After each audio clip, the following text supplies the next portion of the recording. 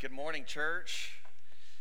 I'm glad that you're with us today, that you're here, not just to worship in song, which is awesome, but also to worship as we walk through God's Word together. If you're visiting with us today, we are in week 2 of a 4-week conversation series over the life of Abraham and his blended family with Isaac and Ishmael and Sarah. And what we're talking about is what it's like to seek God's blessing in our homes and through our lives. And we're going to use a lot of family illustrations. We talked about this last week, but that doesn't mean it's applicable only if you look like this family unit. That's the whole point of the conversation, is that Abraham had a blended family. And in that, he sought God's blessing. In some ways, he got it right. And in some ways, he missed really hard. And so that's what we're looking at today. We'll be in Genesis chapter 17 and the last verse of chapter 16, just to tie it all together a little bit, as we look at what it's like to seek God's blessing and leading a different way than maybe you and I have been trained to most of our life, and leading underneath the Lord, leading underneath this vision of God that he gives us here. As I was thinking about this, as you remember, if you were with us last week, if you weren't, quick recap. Abram, his name has not been changed to Abraham. It will this week, so same dude, name change thing happening there. With Abram, he was told he would be a great people. God was going to bless him. It was going to be fantastic, greater than his wildest dreams. And last week, he has a moment of honesty with God, and he says, hey, listen, Lord, I want you to know I love the plans you have for me, but I don't have any kids, so all this blessing is going to go to someone else's family. So not to be a complainer, but I'm just complaining, right? That's basically how it went. If you're ever wondering, what do other people's prayers sound like? Sometimes they sound like a whiny baby too. Amen? Does that make you feel good? It makes me feel good. So in that, God says, hey, Abraham, I appreciate your shallow-mindedness here. Don't worry, I'm going to give you a son. You're going to have a lot of relatives. Life's going to be all right like you anticipate. And so about 10 years goes from that promise until the time when Abraham's wife, Sarai, has an idea. She's like, listen, I'm getting kind of old. And so obviously I'm a little upset with God because he's not letting me be a part of the promise. So why don't you take my servant from Egypt and you have a child with her and we'll be one big happy family. And last week, right, men, we decided that's a what? It's a trap, right? We don't do that. And so in that, they have Ishmael. There becomes bitterness and contempt in the camp. She gets sent away. God says, Hagar, come back, and I will provide. Don't worry about it. Your son will not be the promised one, but he will be blessed because of my blessing on Abraham. And so all that is going on. That's been about 10 years, okay, in this big picture of stuff. And what we're going to find out is Abram spent a length of time doing something. If you have your Bible, look at chapter 16, verse 16, and then 17, verse 1. We're going to spend an incredible amount of time in these two verses, and then we're going to hightail it through the next 24 verses after that as we go. The Bible says this. Abram was 86 years old when Hagar bore Ishmael to Abram. Chapter 17, verse 1. When Abram was 99 years old, that's 13 more years, the Lord appeared to Abram and said to him, I am God Almighty. Now, I'm just going to stop right there. That means it's been quite a while between when God last spoke to him and this. And in the last 13 years, Abram's been working with the best that he has. And what we're going to find out today is that we can work with everything we got to the glory of God. But if God says, I appreciate your heart, but my plans are different, we have to be willing to pivot to God's plans. And that's easy to see, but it's hard to get through. And I was looking up the stories of just things that started off one way and went to the other. And I looked at the story of the Slinky, which is pretty amazing, but then one hit that was really close to home. There was a lady named Ruth Wakefield that was known to be a fantastic cook in town.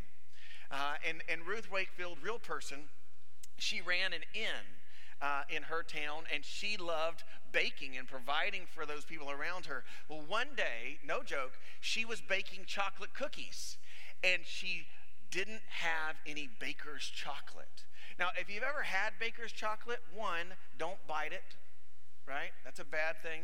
But it's made to bake with, like the way it melts, the way it responds. Well, she didn't have any of that, so she just had some semi-sweet chocolate bar, and she broke that up and used about the same amount in her cookies, and she just thought, well, I'll stir it in, it will melt, and these cookies will be chocolate cookies like I've planned on it. Well, there's a problem with that. We know it now, ladies, don't we? When you put semi-sweet chocolate chunks into a cookie, do they melt and make the whole batter chocolatey? They don't. Do you know what they make? Chocolate chip cookies. Do you know that Ruth Wakefield ran the Toll House Inn in town? And from that, she created Toll House cookies. Isn't that amazing? Praise the Lord, she ran out of baker's chocolate. Like, none of us would have survived this far. What an incredible thing. I can't imagine, ladies, have you ever been hosting and you're preparing and you got everything done and then you're missing an ingredient and you think this is going to be bad. Everybody's coming over, they want to know how it's going to be, and it's going to fall apart. But it worked completely different than what she had anticipated.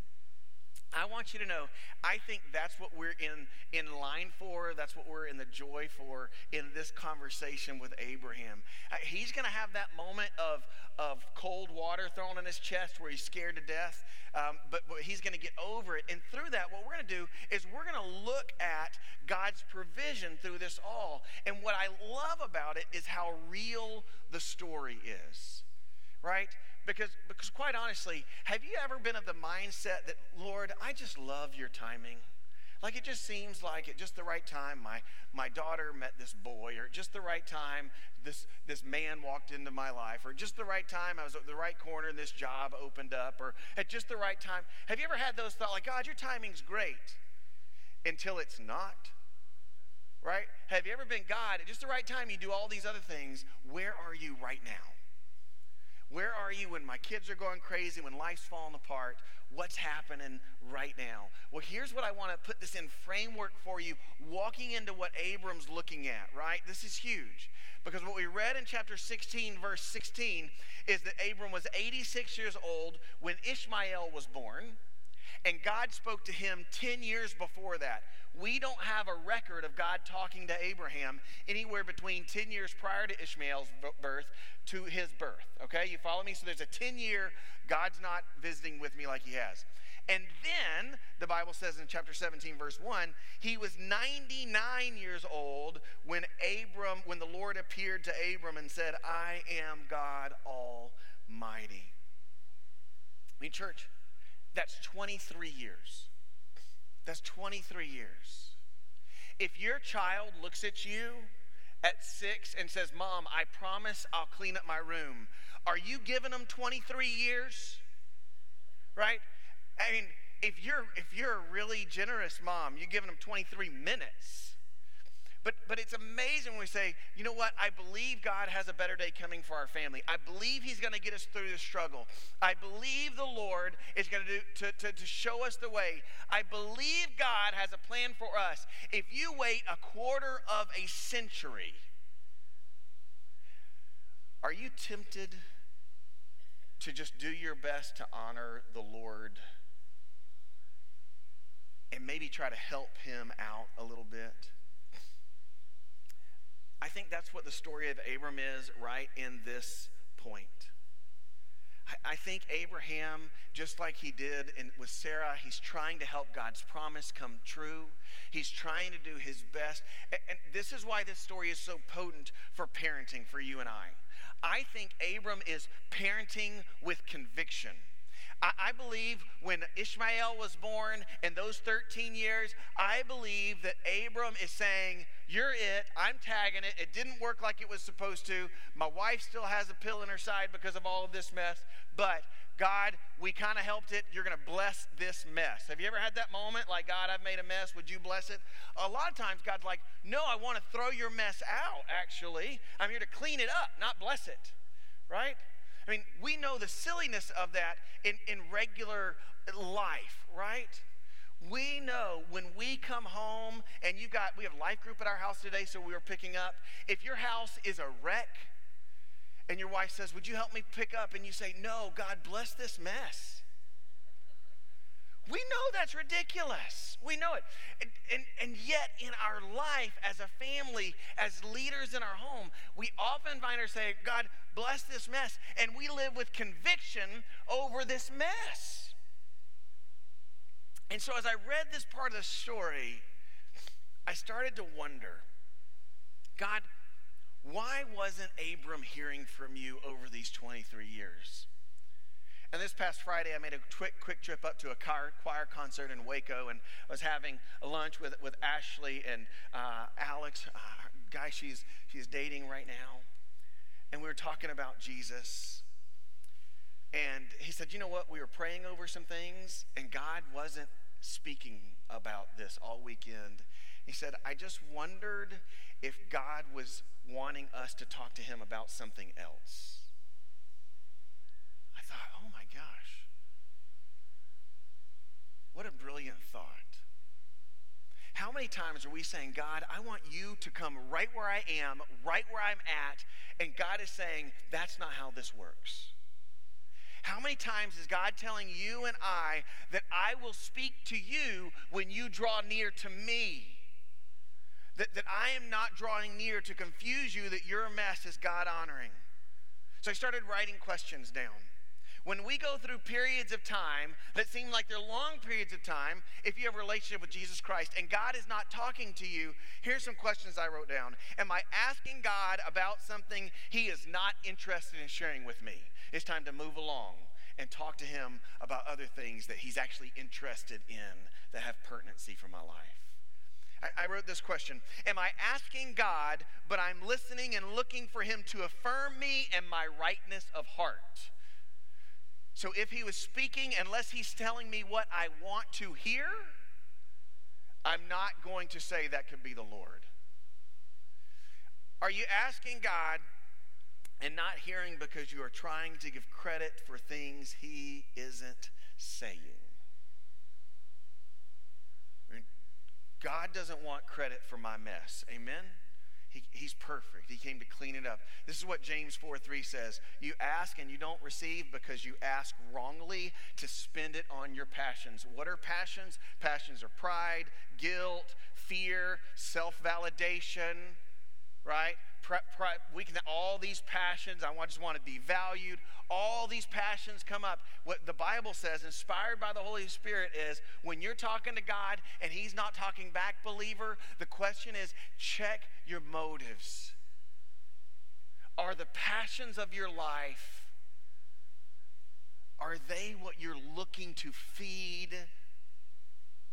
Or are you really looking for what God has? I wrote down, as a parent, if I were Abraham now looking back, I think I would rather pray Psalm 139, 23, and 24 instead of just knowing verse 1 in chapter 139. This is what 139, 3 and 4, 23 and 4 say. Search me, O God, and know my heart. Try me and know my thoughts. And you see if there's any grievous way in me, and lead me to the way everlasting. It's an invitation that says, God, if there is something between you and I, if I want this question answered so badly that I have made it an idol, that is causing a wedge between me and you and me and anything or anyone you would speak through, God, would you just rip it out of me because I am unable? But sometimes, and I think where Abraham is, we find ourselves just in verse 1 and we cut off the rest of the chapter of 139. Here's what verse 1 says. Lord, you've searched me and you know me. And that's it. Like, you search me and you know me. It's not an invitation. It's basically me confirming that, God, you're awesome. And sometimes when we just affirm that God is incredible, but we do not invite that incredible God to do whatever he wants in us, we tend to make what we think are God-honoring decisions in the quietness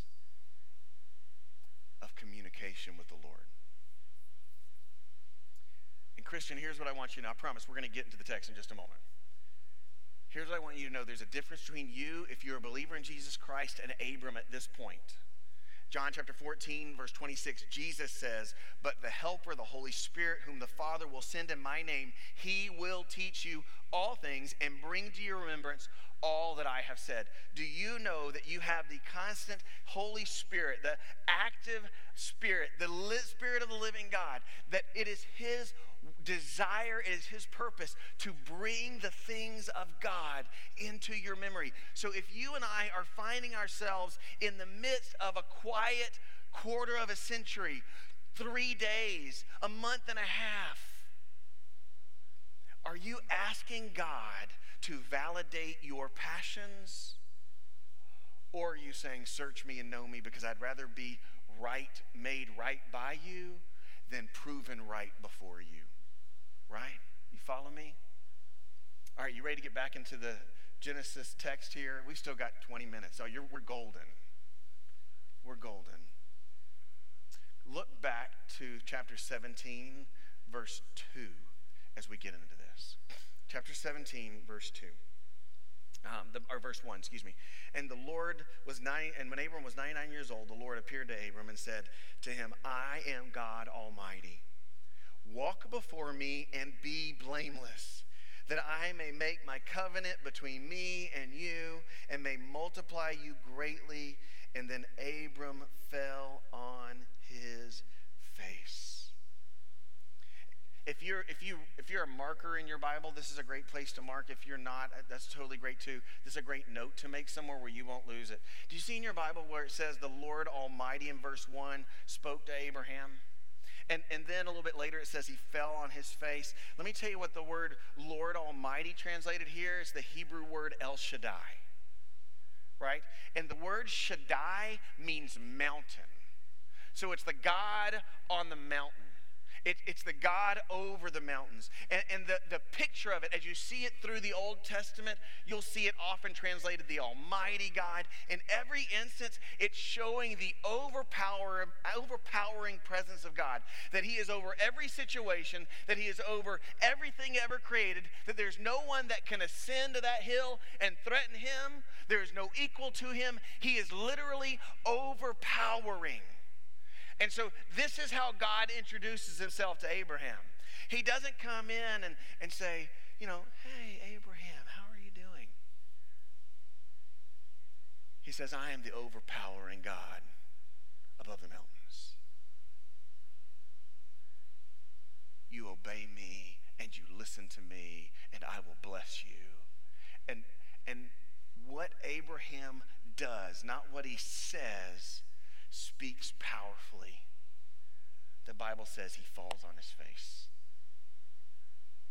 Appropriate response. When the overpowering God above the mountains says to you and I'm speaking to you now, our reaction should be humility. I want you to know, church, if you haven't ever thought this before, in your home, parents, you're the worship leader.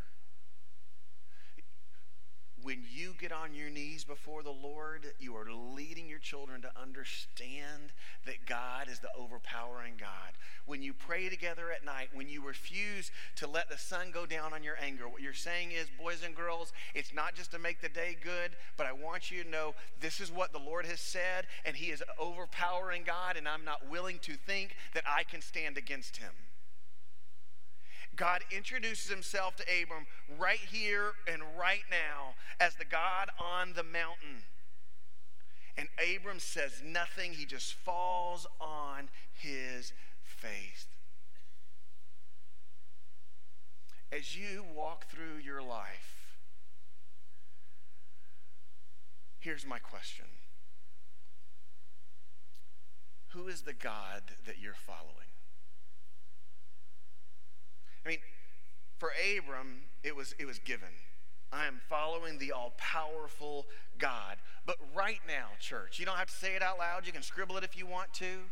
Right here and right now, if you were to say, God, you are the God of blank, would it say more about who he needs to be for you, or would it say more about who he has declared himself to be? See, here's the thing. God is not some personalized God. He is personal because he chooses to be. But he is not personalized. God doesn't look short for this guy, tall for this guy, thin for this guy, huge for this guy. God is not something that we create and make into that. It drives me nuts. Isn't it funny how like Jesus and Bible characters are the only people that can change completely? I mean, they can look like they were born in South Texas, North Texas, Minnesota. They can look like they were born in Ireland. We just treat God as if he is someone that we can contain. But the Bible shows us that God is an all-powering God. He never ceases to be that. So when you and I, as we parent, as we love our spouses, as we are friends in our community, when God says, I am the all-powerful God, are you living a life reflecting that truth, or have you decided God is something else? And if so, my question is it biblical? Is it accurate? Or does it simply reflect a sin or weak point in your life that you're trying to overcome? God is the all-powering God. And so leading our homes under the shadow of the God of the mountain, the all-powering God, it begins, church, with being willing to receive his blessing. That's what worship looks like. Being willing to receive his blessing. So when God introduces himself to Abraham, he falls on his face. And God starts pouring out these words. Look in your Bible. We'll read just a little bit in there as it goes. Verse 2 and verse 3. That I may make a covenant between you and me and multiply you greatly. And Abram fell on his face, and God began to talk. See, when Abram began leading in worship, he falls on his face. He hears the blessing of God. It shows that Abram knew God was the God of the mountain. And the humility of this moment showed two things. It shows the high view of God, and it shows the low view of self.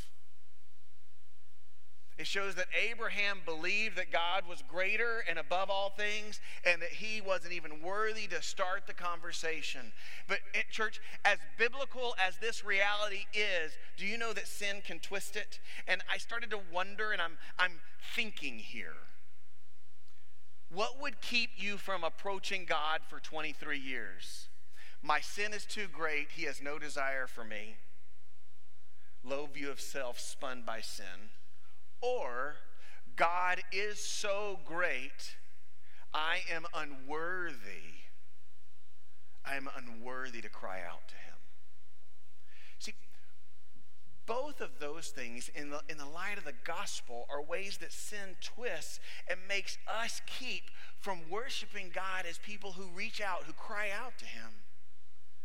And so it's true, you and I should have a high view of God. We should have a low view of ourselves in light of him. But we need to see that God humbles us, because that's the only way to draw near to him. That's the only way to move through and to him. And so in that, when we worship God, when we draw near to God, the answer starts to become, if I am seeing God as El Shaddai, God on the mountain, the overpowering God, am I seeing him through the lens of my sin and insufficiency? Or am I seeing him as he has introduced himself to me?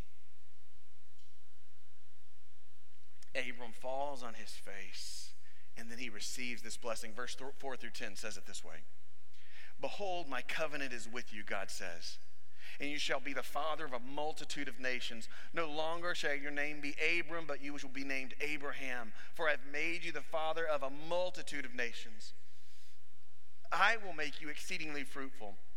And I will make you into nations, and the kings will come to you, and I will establish my covenant with you, you and your offspring after you throughout generations, for an everlasting covenant, to be God to you and to your offspring after you. And I will give to you and to your offspring after you the land of your sojournings, all the land of Canaan, for an everlasting possession, and I will be their God. And God says to Abraham, as for you, you shall keep my covenant, you and your offspring after you, throughout their generations. And this is my covenant which you shall keep between me and you and your offspring, that every male among you shall be circumcised. I love this, because Abram does nothing but fall on his face before God and says, here I am, Lord, you just speak. He's not involved in wooing God. He's not trying to prove himself right to God. He's not trying to explain himself. He's not saying, bring out all the treasures that we've received. He's not trying to impress God, because there's no impressing the God of the mountain. There's no impressing the overwhelmingly great God. He just falls on his face, and in that moment, God says, that's what I'm looking for. Church, do you know that in your home, it is your imperfect offering of humility that is what God is seeking from you? If you have little ones in your home right now, I want you to know, if you want to raise them to be men and women who see God as El Shaddai, they must witness you seeing God as El Shaddai every day of their life.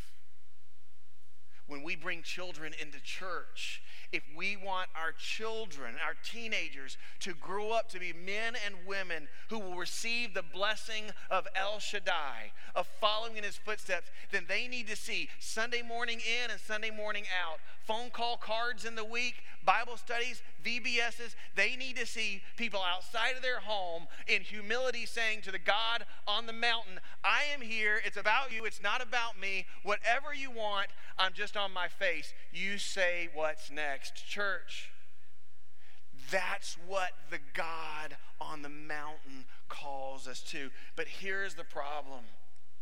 If you and I live a life where we have been in a silent period with God, as a man, as a woman, as a grandparent, as a friend, as an aunt, as an uncle, and we've been trying to please God without him as if he's been on some vacation, we can find ourselves rebelling and not even knowing it. Skip down to verse 15 in your Bible. Look at verse 15 to 22. This is what the Lord writes, and this should be a beautiful moment, but it becomes very scary, because Abram has been trying to please the God on the mountain without interacting with him. This is what it says. And God said to Abram, as for Sarai, your wife, you shall not call her Sarai, but Sarah. Her name shall be. I will bless her, and moreover, I will give you a son by her, and I will bless her.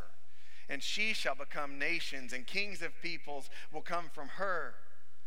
In verse 17, this is the most beautiful thing a man can do when God says, I'm going to bless your wife. Then Abram fell on his face and laughed. And he said to himself, shall a child be born to a man that's 100 years old? And shall Sarah, who's 90 years old, bear a child? And then he says out loud, verse 18, Abraham says to God, oh, that Ishmael may live before you. And God said, no. I just want you to stop right there. Church, when you are trying to lead your life in your home in the shadow of El Shaddai, I want you to know there will become a time, because you are imperfect, I am imperfect, there will become a time when God says, I have an incredible blessing waiting for you, and everything that you have been doing as an offering to me, everything that you've been doing on your own, that little arts and crafts project you made at school to bring home to mom, all of that, that's not it. And in that moment, you have to decide if you will rebel against God and try to rewrite God's revelation. That will be a decision that you have to make. And church, this laughter of Abram, it's not a simple struggle. I mean, we can joke at Abram like, well, God, would you do this to me? I love what he says. Would you do this to a man that's 100 years old? And then he throws his wife under the bus, and she's old too. Like, man, Abram, we're still working on like husband skills from last week, right?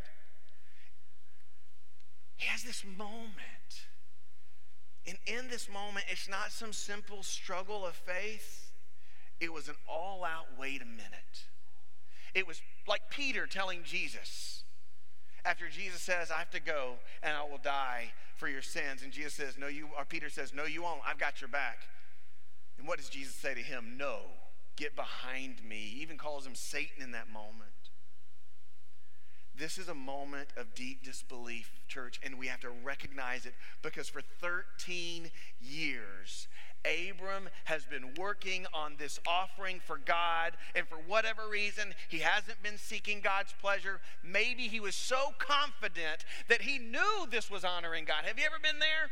Like, you are so confident that your intentions are right. Your heart is good. Like, how could the Lord not be honored? I mean, I get it. I'm not really asking him about it, but I'm talking about other things to him. And he hasn't told me, hey, that other thing that you don't want to talk about, I'm not for it. He hasn't interjected in. And so, because I've been ignoring God in this area because I am so certain of my investment,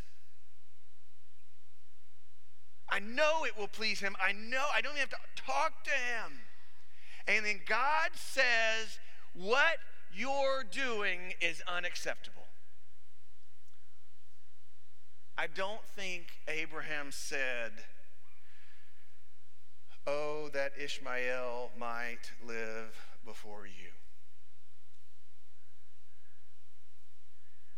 I think his face was red and his eyes were filled with tears because he thought, for 13 years, I have told this child a lie. For 13 years, I have cultivated this as God honoring. For 13 years, I have spread the news. For 13 years, God, you have to bless this. You can't not bless this. And God says no. Church, have you ever been there? Where you have burned bridges with friends? You have torn down walls because you were so certain that the conviction of your heart was God-given, but you were too afraid, scared, prideful, certain of yourself to even ask God to search and know if your conviction was holy or if it was selfish. And on that moment when God says, the reason you are on your knees wrestling and crying out is because this has been rebellion for my glory. And I am telling you, no, church, will you accept the position of El Shaddai in your leadership at home when God's direction disagrees with your massive investment? Let me tell you who wouldn't. It was too much for Cain.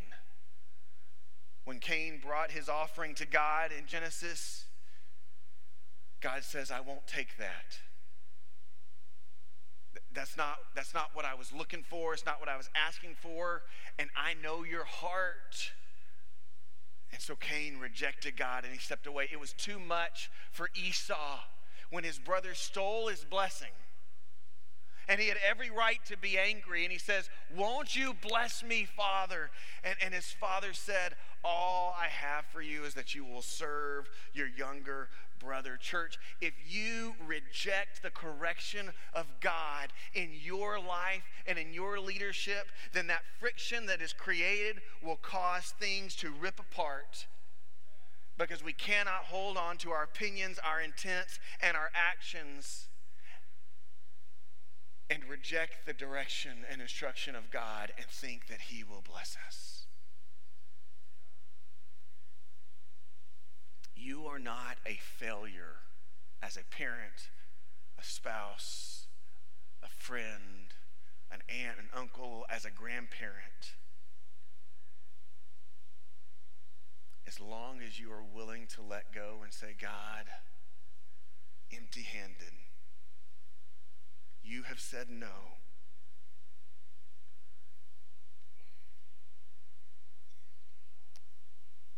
What's next? We live in a world where everybody else wants to make much of themselves. But I'm telling you, it's moments like that when we speak up and still accept God's overpowering position that's life-changing. As a parent, I texted Ashley even when I left. I called her again yesterday. It's so funny. I will tell you 3-1 easily, and probably 10-1. I mess up more as a dad than I do things well. Have you ever been there? But let me tell you something. The moments that my kids remember are not the super dad stories. They're the super God stories where God corrected, directed, and made great. If my kids have a position to be proud of them being a child of David Adams or a child of the King of Kings and the Lord of Lords, of El Shaddai, I pray that every story will point to them following the overpowering God, not the wannabe dad. But in order for them to know that, mom and dad, you have to show them and tell them how the overpowering God has corrected the wannabe dad and the hopeful mother. Show them how their hero succumbs to the discipline himself or herself. Speak not just the name of Jesus, but show them the power of Jesus when he says no. Church, do not fear the cleansing power of God. Long for it. God tells Abram no. Look in your Bible at verse 22 through 26. When had finished talking with him, when God had finished talking with Abram, God went up from Abraham. And then Abraham took Ishmael, his son, and all those born in his house, or brought with his money, every male among the men of Abraham's house. He circumcised the flesh of their foreskins that very day, just as God had said to him, for Abraham was 99 years old when he was circumcised in his flesh. Verse 25, and Ishmael, his son, was 13 years old when he was circumcised in the flesh of his foreskin. And that very day, Abraham and his son Ishmael were circumcised. Church, worship, leading your home as a lead worshiper, means that you must be willing to relinquish control and rely on God's leadership. You see, church, Abraham has this moment where God has just told him no. And his view of El Shaddai is greater than the pain of his failure. And in this moment, Abraham says, I'll just obey you. God, you told me Sarah would have a child. You told me Ishmael not the one. What you told me is every man in my camp needs to be circumcised. So when God stood up and walked away, so to speak, Abraham stood up and was obedient. I don't know that the pain of his heart was healed in that moment. But the overpowering God was greater than the hurt that he had caused unintentionally. And so he just did what God told him to do. He told me today, this is the action. Circumcise my family, and that includes Ishmael. God, your plan, your time, your direction.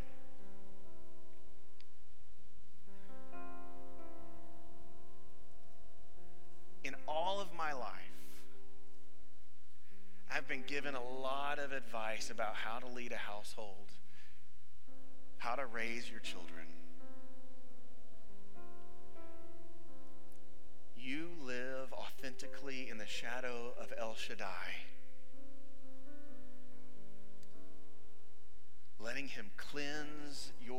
righteous, self-righteous actions and relinquishing control to obedience, and you let your family see it. Let your family know it. How will they learn forgiveness if you never need it? How will they learn to relinquish control if your hands always made the right decision in their eyes? Here's the secret. You're not perfect. If you haven't made a long enough list of mistakes in your life, just get ready. I've got notebooks. They'll increase. But you live and lead in light of El Shaddai because your eyes are set on the mountains. Your eyes are not set on what my child will think of me, what my wife will think of me, what my friend will think of me, what the guy in the mirror will think of me. I am thinking of the God on the mountain. A sweet friend of mine has often said, sometimes I think I'm so heavenly minded, I'm no earthly good. I want to be that when I grow up. Because I think often we're so earthly minded that we think we can please the God on the mountain all on our own. You were made for more.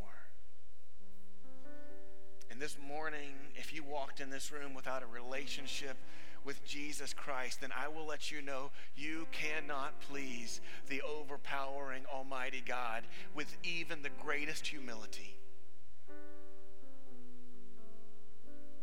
But God so desired in his heart that you know what it was like to live in the blessing of the Almighty, that he gave his only Son who lived perfectly in his life and died for your sins and rose again, that he gave him so that you could know the blessing of the God on high.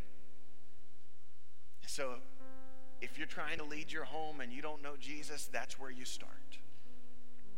In our time of invitation, it's a time to respond. You can respond where you are. There'll be deacons at the front to pray with. In our connection center after church, there'll be folks to talk with. But just don't leave without letting the shadow of the Most High just bathe you. Let's pray together. Father God, we love you. Lord, when I look at Abram's story and Abraham's story, it is super easy for me to stand back and disassociate myself and pretend it's a fiction novel and have it mean no power. But God, when I look at your word and I know that it is history and the story and the testimony of a man who in his own sin humbled himself before El Shaddai,